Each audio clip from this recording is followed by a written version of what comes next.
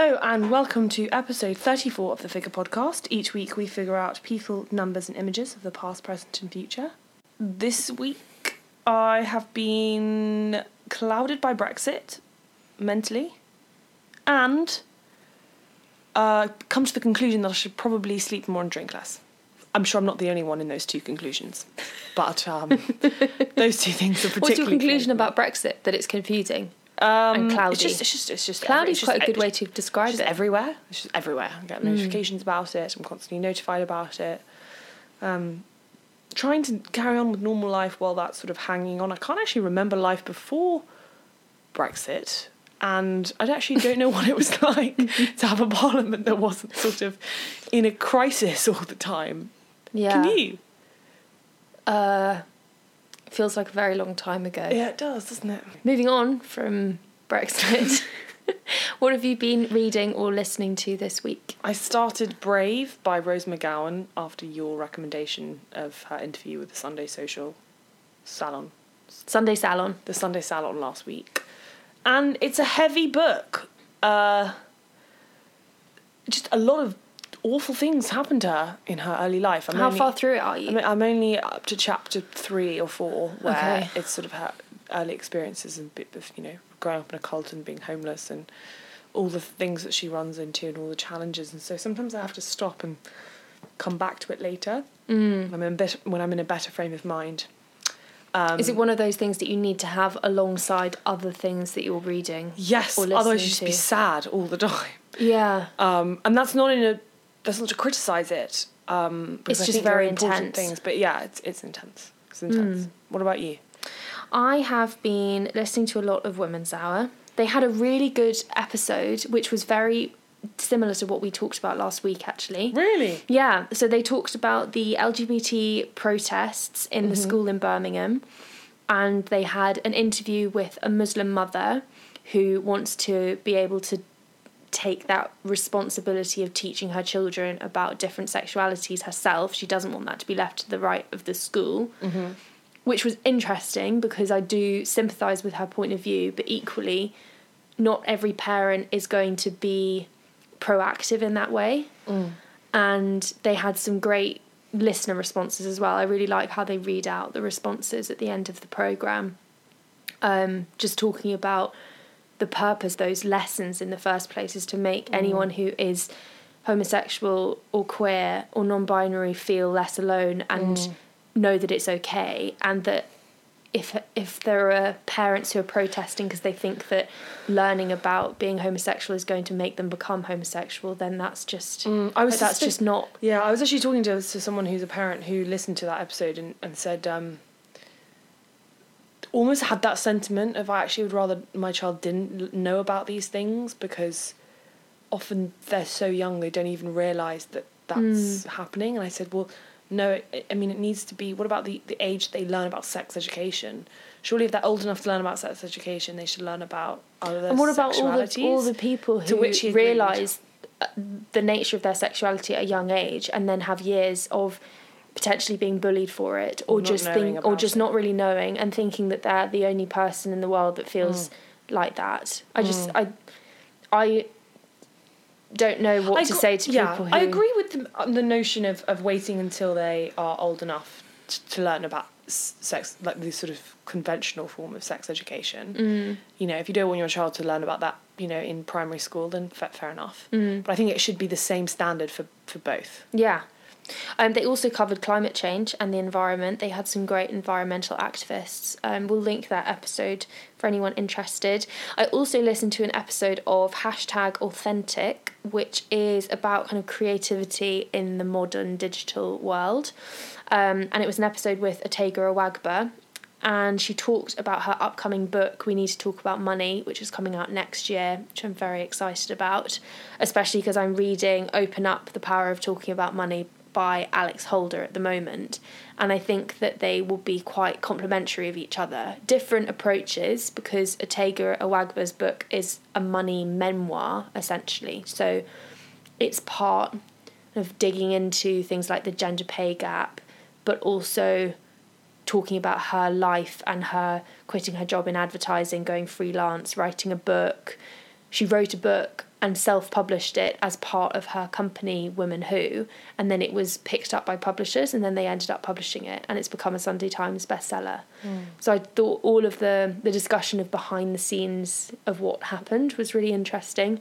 And Alex Holder's book is another one that I would really recommend. It digs into things like why splitting the bill can be so awkward. Why is it awkward? So she feels like when you have had an evening with your friends and you shared conversation and food, and it's quite a lovely, intimate thing to do, and then there's something that it feels jarring when you all put when you've got the bill at the end, and the easiest thing to do is just to say, oh, we'll just split it down the middle. But actually sometimes that can make people feel even more uncomfortable, especially if they are trying to save money and trying to budget, because they might have had a cheaper option because of that, and then it ends up... It's so true, because it is just so much less jarring if you're to dinner with either two or more people and everyone just puts their card in and just goes, we'll just split it 4 ways or whatever. It's just like, oh, okay, but forget it, and then it's easy. it only works when you've all ordered virtually the same thing. Things. I know, and then when you haven't, it's so... Yeah. It feels so awkward to just go through the receipt like item by item. It's and there's always someone, I know, combust. there's always someone who ends up paying extra because you didn't work it out correctly. And anyway, so that's one of the few things that she talks about, but she's got really good interviews with people from lots of different backgrounds, lots of different salaries, and how they feel about money, and the shame quite often that goes with it. No matter how much or little you're earning, almost everybody just feels this, how do we talk about it? But we need to talk about it, and it definitely becomes, it's quite an empowering thing to do, I think. And you can, when you talk to your friends and family about all your other worries or things that are on your mind, and then there's this big taboo that can be hanging over so many decisions, or it's just playing on your mind, it's so much better to be able to talk about it. So I would recommend that.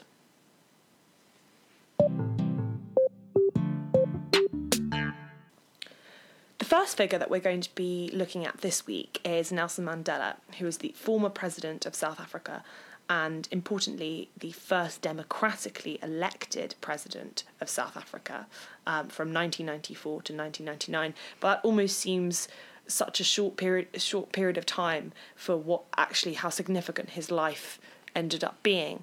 And he was born in July 1918 and passed away in December 2013, and spent 27 years famously in prison due to his opposition to apartheid in South Africa. But what I didn't realise about Nelson Mandela was that actually before his imprisonment, he was known very much as someone who was revolutionary and violent and...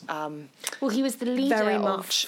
Yeah, Yes. he's the leader of the military section of the ANC. African National Congress, which is often shortened to the ANC.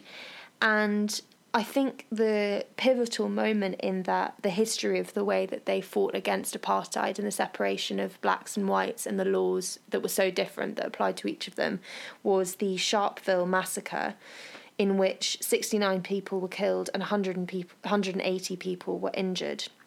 So this was in 1960, and from what I understand, up until that point, they'd very much followed the principles of Gandhi and how he had led revolution in India through non-violence.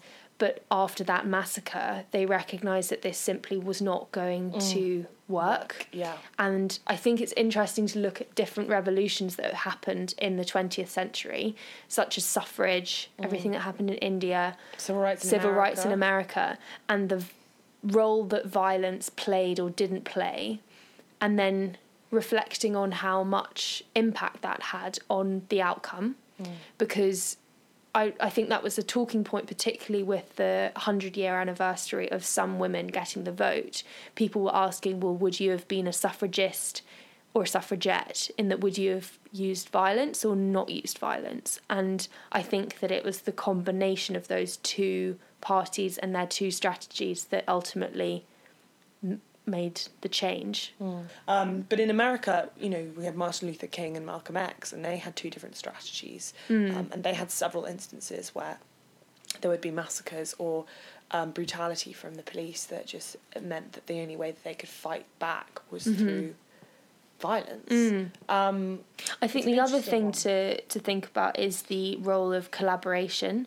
And one of the quotes in Nelson Mandela's very famous autobiography, The Long Walk to Freedom, is that to make peace with an enemy, one must work with that enemy, and that enemy becomes your partner. And I think ultimately when he was released from prison, these sorts of negotiations, this sort of collaborative way of working with people that they'd previously very much been in conflict with, that's where the change came about. What were some of the things that you discovered about Mandela that surprised you?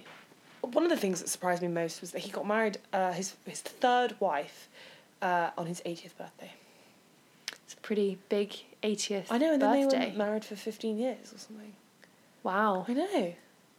And that was one of his longest marriages, wasn't it? Well, no, his longest marriage was to Winnie, and he was married to her between 1958 to 1999. Okay. So through his whole imprisonment. Wow. Yeah, I remember reading that, actually, because I read The Long Walk to Freedom while I was in South Africa, and it was quite a long time ago, but what I do remember is the number of times he was arrested before he was imprisoned on Robben Island. It was just this back, forth. And the role of Winnie shone through as well in that. And I think when I've been looking at some of the videos that they made to sum up his life, they talk about Mandela as one man and what he represents for South Africa and for the world.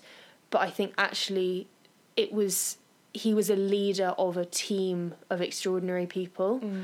And I feel like a lot of male figures and role models have amazing wives. Oh, yeah. That Definitely. makes sense, doesn't it? Because yeah. you often find that those sorts of people partner with other but sorts equally of we're extraordinary seeing people. that incredible female leaders have amazing husbands, like Jacinda Ardern being a good example. But those are very, very, very contemporary at the moment.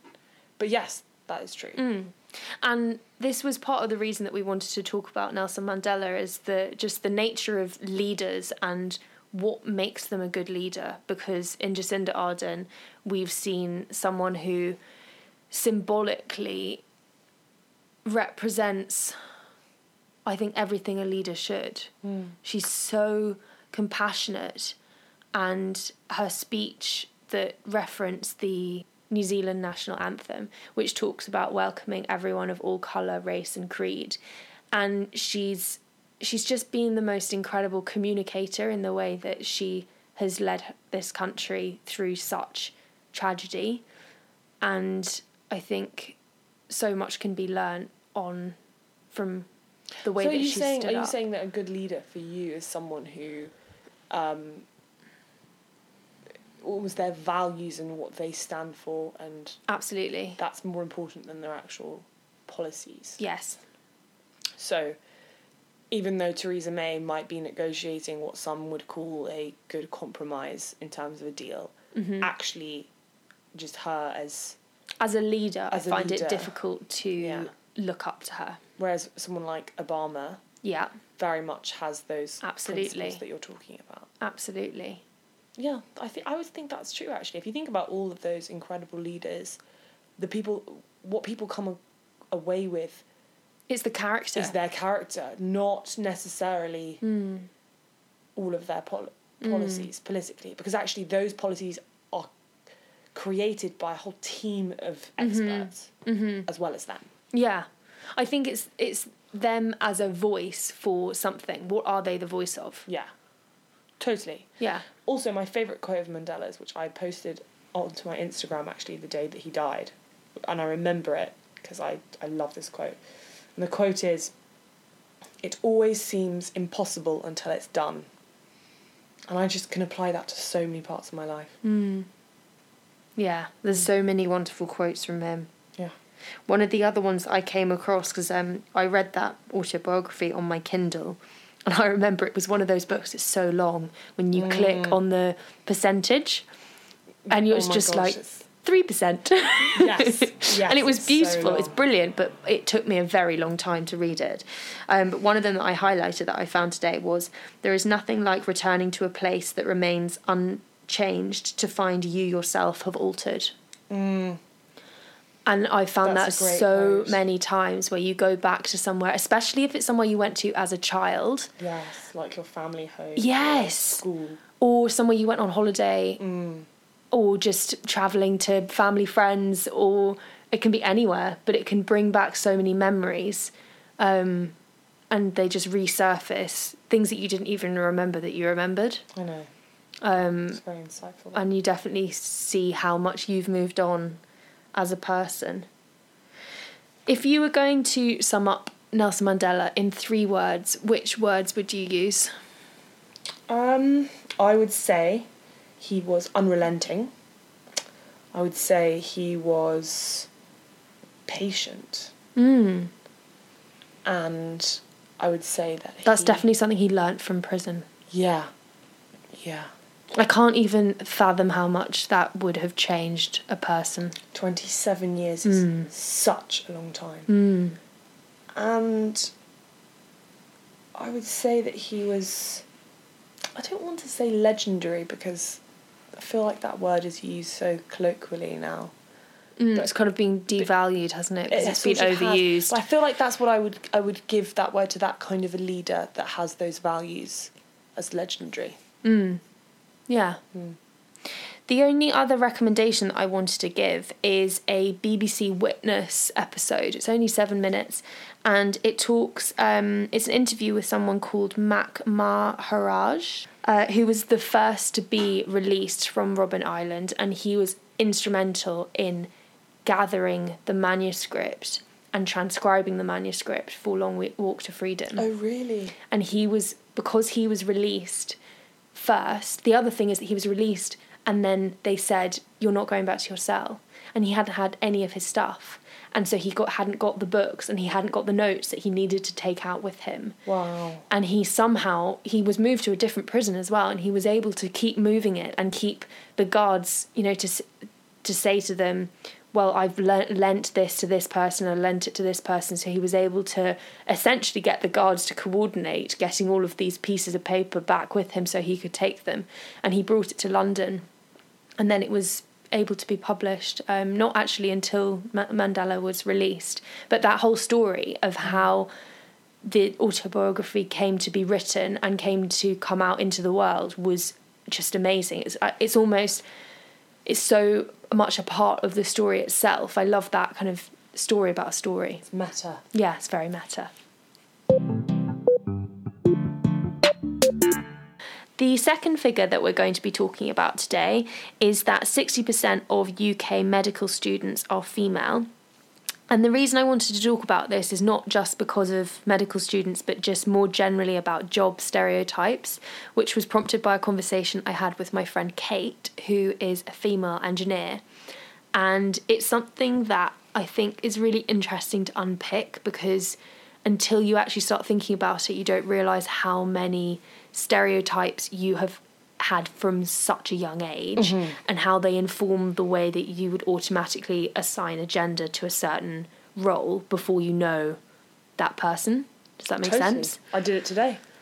What was your example? A landlord. I assumed it was a he. And my colleague was like, no, she. I was like, oh.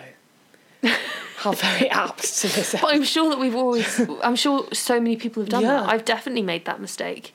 Did you ever hear that joke about, or it was a riddle about I told the that doctor? to you. Yes. There are 2 Americans walking on a bridge. One is the father of the other one's son. And you just think, what is they divorced? And then one is married to the ex-wife. And then it's also, there are 2 doctors walking on a bridge. One is the father of the other one's son. And you assume, again, that it's 2 men. Because you just hear doctors and you hear father and you're like, oh, 2 men. And you just can't work out that actually the other one is female. But I remember hearing that riddle and I could not work it out. Yeah, I know. It's and so when scary. someone told me the solution, which is so simple, and I was just so blinded. I was so embarrassed. I know. Anyway, what do you think you thought about certain jobs when you were little? Like, if someone asked you when you were 5? Very gendered. So if someone asked you when you were 5 years old, can you remember what you said you wanted to be when you grew up? Yes. when I was 5, okay, I don't really remember, but when I was primary school, really, really little, ballerina, actress, dancer, performer, like all of those kinds of things. And then when I was about 12 or 13, doctor. But doctors they've actually been very, I think, gender neutral, especially in the UK, for a long time. And like the figure today, there are more female medical students in the UK than men. And definitely the medical school that I went to do my biomed degree, there were more females than men, for sure. But I think the other stereotypes that comes into this is of male nurses. Oh, I think that's the one that we kind of... And even films like Meet the Fockers, right? That's kind of taking the piss out of a male nurse. And there are so many TV programmes that take the piss out of... Yeah, what is it about male nurses? And, well, male nanny. Do you remember the episode of Friends, The Manny? Yes. He was one of the best nannies ever. But I still think that's Ross a taboo. Ross had a total complex over it, and he couldn't deal with this man who was so good at looking after his baby. I still think that's a problem now. I don't think my mum would hire a man to be a nanny for us. I don't think she would. I don't think she would have a male nanny, like, live in and live in the family. And I don't know why. One of my good friends at school did, actually. And he was so lovely. He was so great. Yeah. But I don't know. I grew up thinking that was so gendered. And it's those carer roles that we were talking with Carol Easton about. And actually that's why women get so, they have these jobs. They're often low paid. And that's why they can be so much worse off.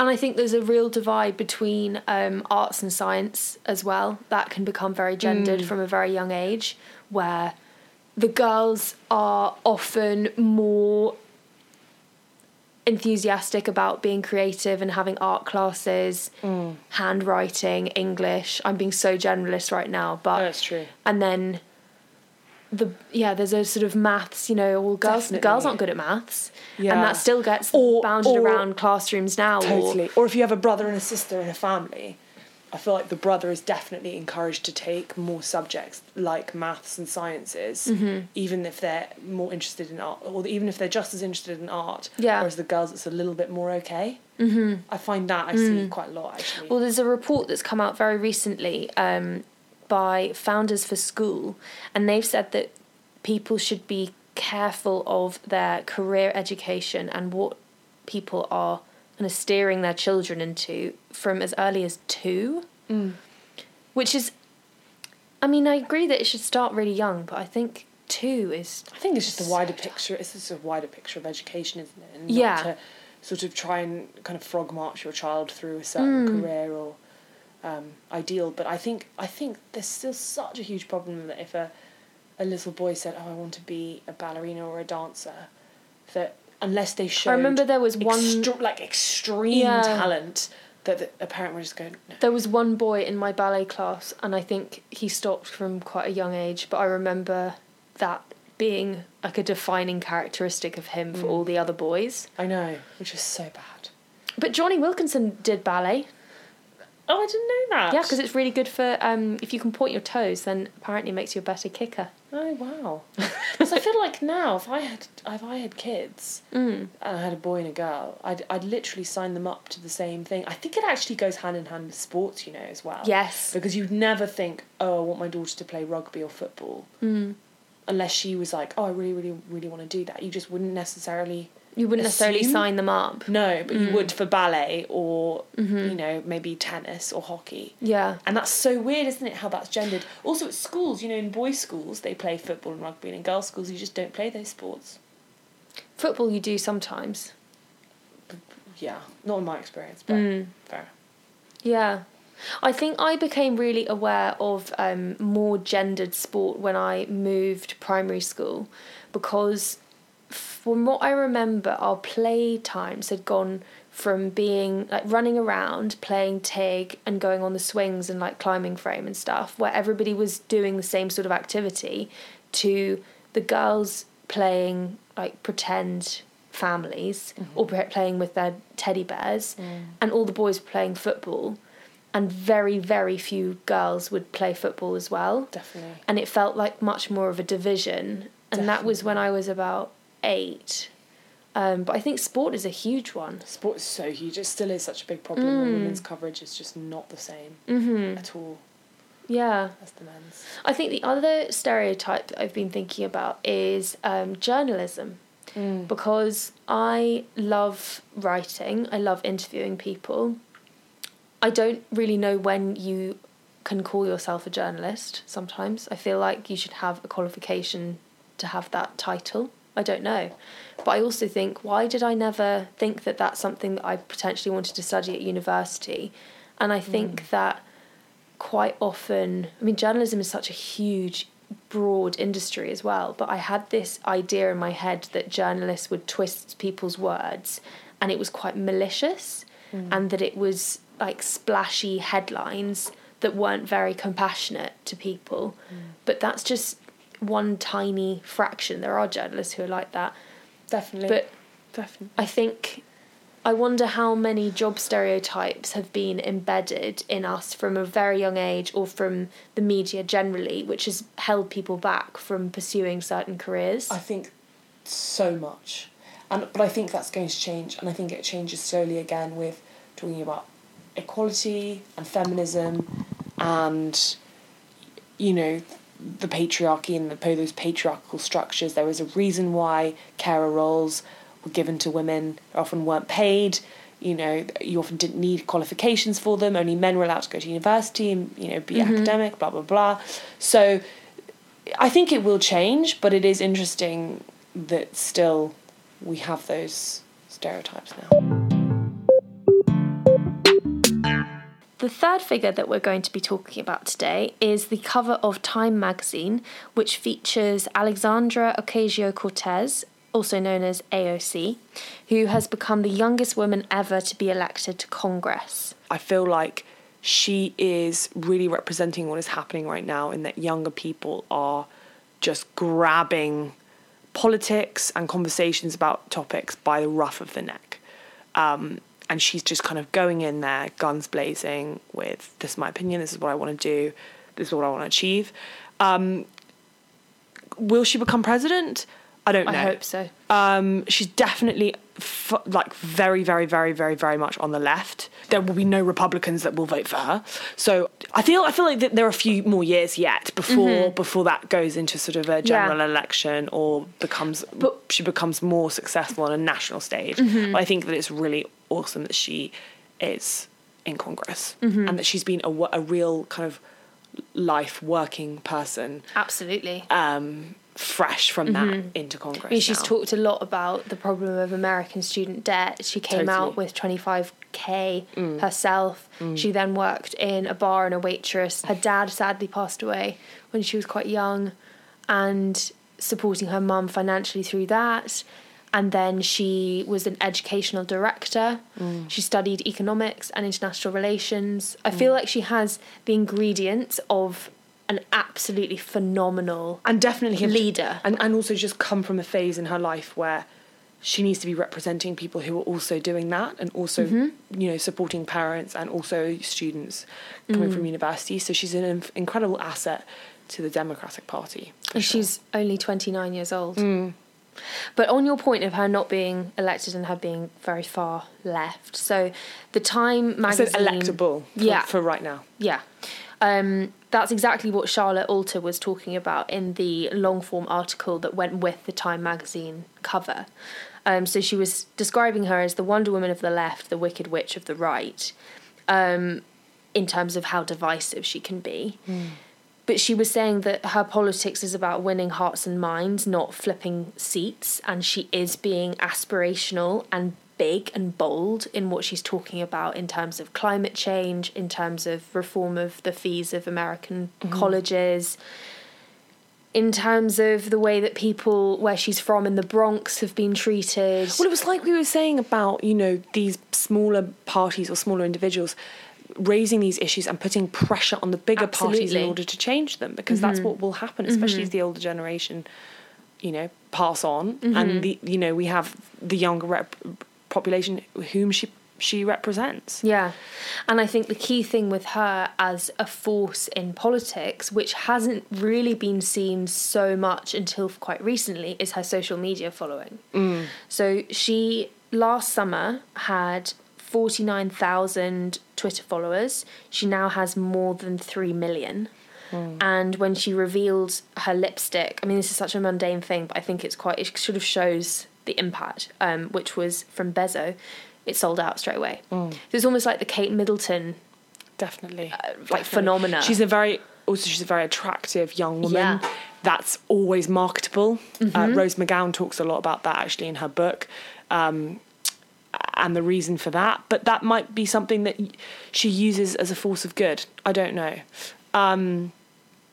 It's definitely going to be interesting to watch her through this next election process. This next election is going to be absolutely unbearable to watch because Trump has a very good chance of being re-elected, especially now with the results of the Mueller report and how he's kind of told his whole fan base and voter base that he was exonerated.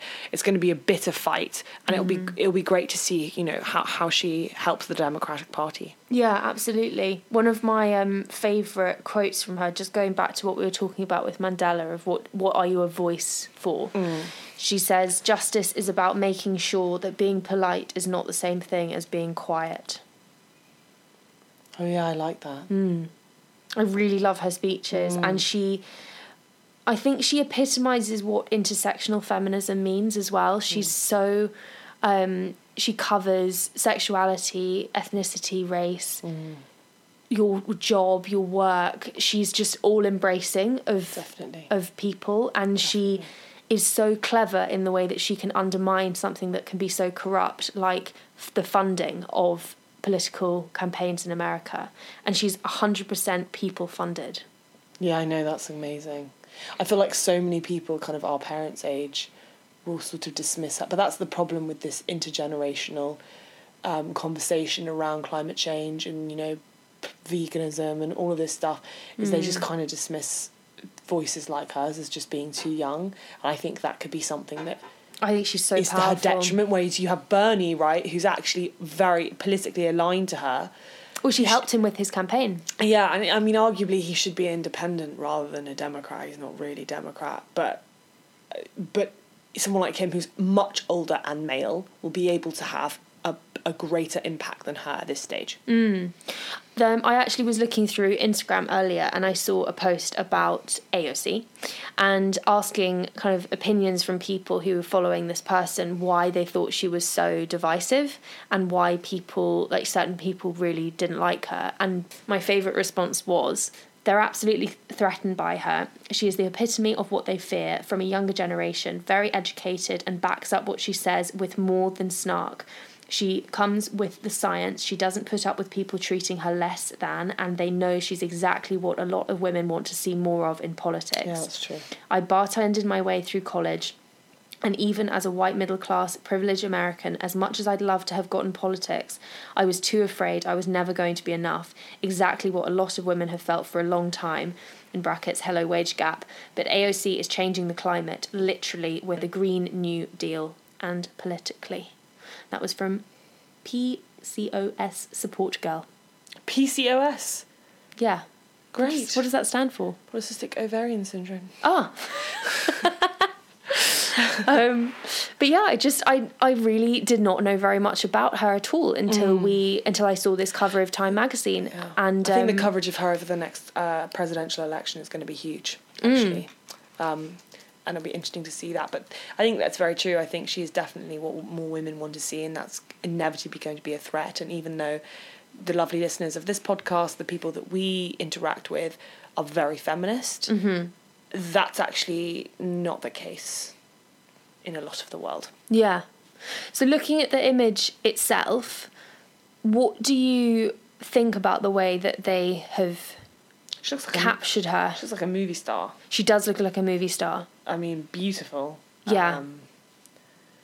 I think people will be asking her what lipstick that is, and that will be selling out. Yes, definitely. It is great. But I think the thing that struck me, and we talked about this when we talked about Kylie Jenner being on the cover as one of the youngest billionaire, again in a black suit. And I would like to see a cover with a powerful businesswoman or politician or leader that doesn't put them into traditionally male wear. I think it's interesting you say that. Yeah, because... But then can suits be female as well? They can, but I just feel that I want it to feel like it's their choice rather than something that they feel they have to wear in order to be taken seriously by certain people. Do you know what I mean? Yeah, definitely.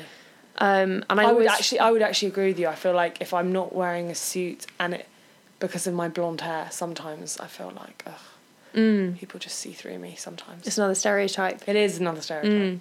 I always remember Helena Morrissey talking about that, who was our first ever figure, in her book A Good Time to Be a Girl, and she talked about how she bought a suit, I think, for one of her very early interviews, and then she never wore it again because she just didn't want to feel that she had to morph herself into being more male in order to succeed in a predominantly male environment. And I really like when I see photographs of her and she's in, bright yellow dress and she can wear what she wants to wear and still be respected and taken seriously as a woman. Thank you so much for listening to this week's episode of the Figure Podcast. As always, you can find us on Instagram and Twitter @Figure Podcast. We always like to hear from you and to hear about figures that you would like us to cover. And we always like hearing feedback because that's why we talk so much about all the things that we do. We want to open and start a conversation. I also just wanted to say thank you to everyone who has listened to us for so long. Nelson Mandela was our 100th figure. We've now done 102 figures when you add on the other ones. And that's a lot of talking. It is. And a lot of listening. Absolutely. And thank you for all the listening. We will see you next week. Until next week. Bye.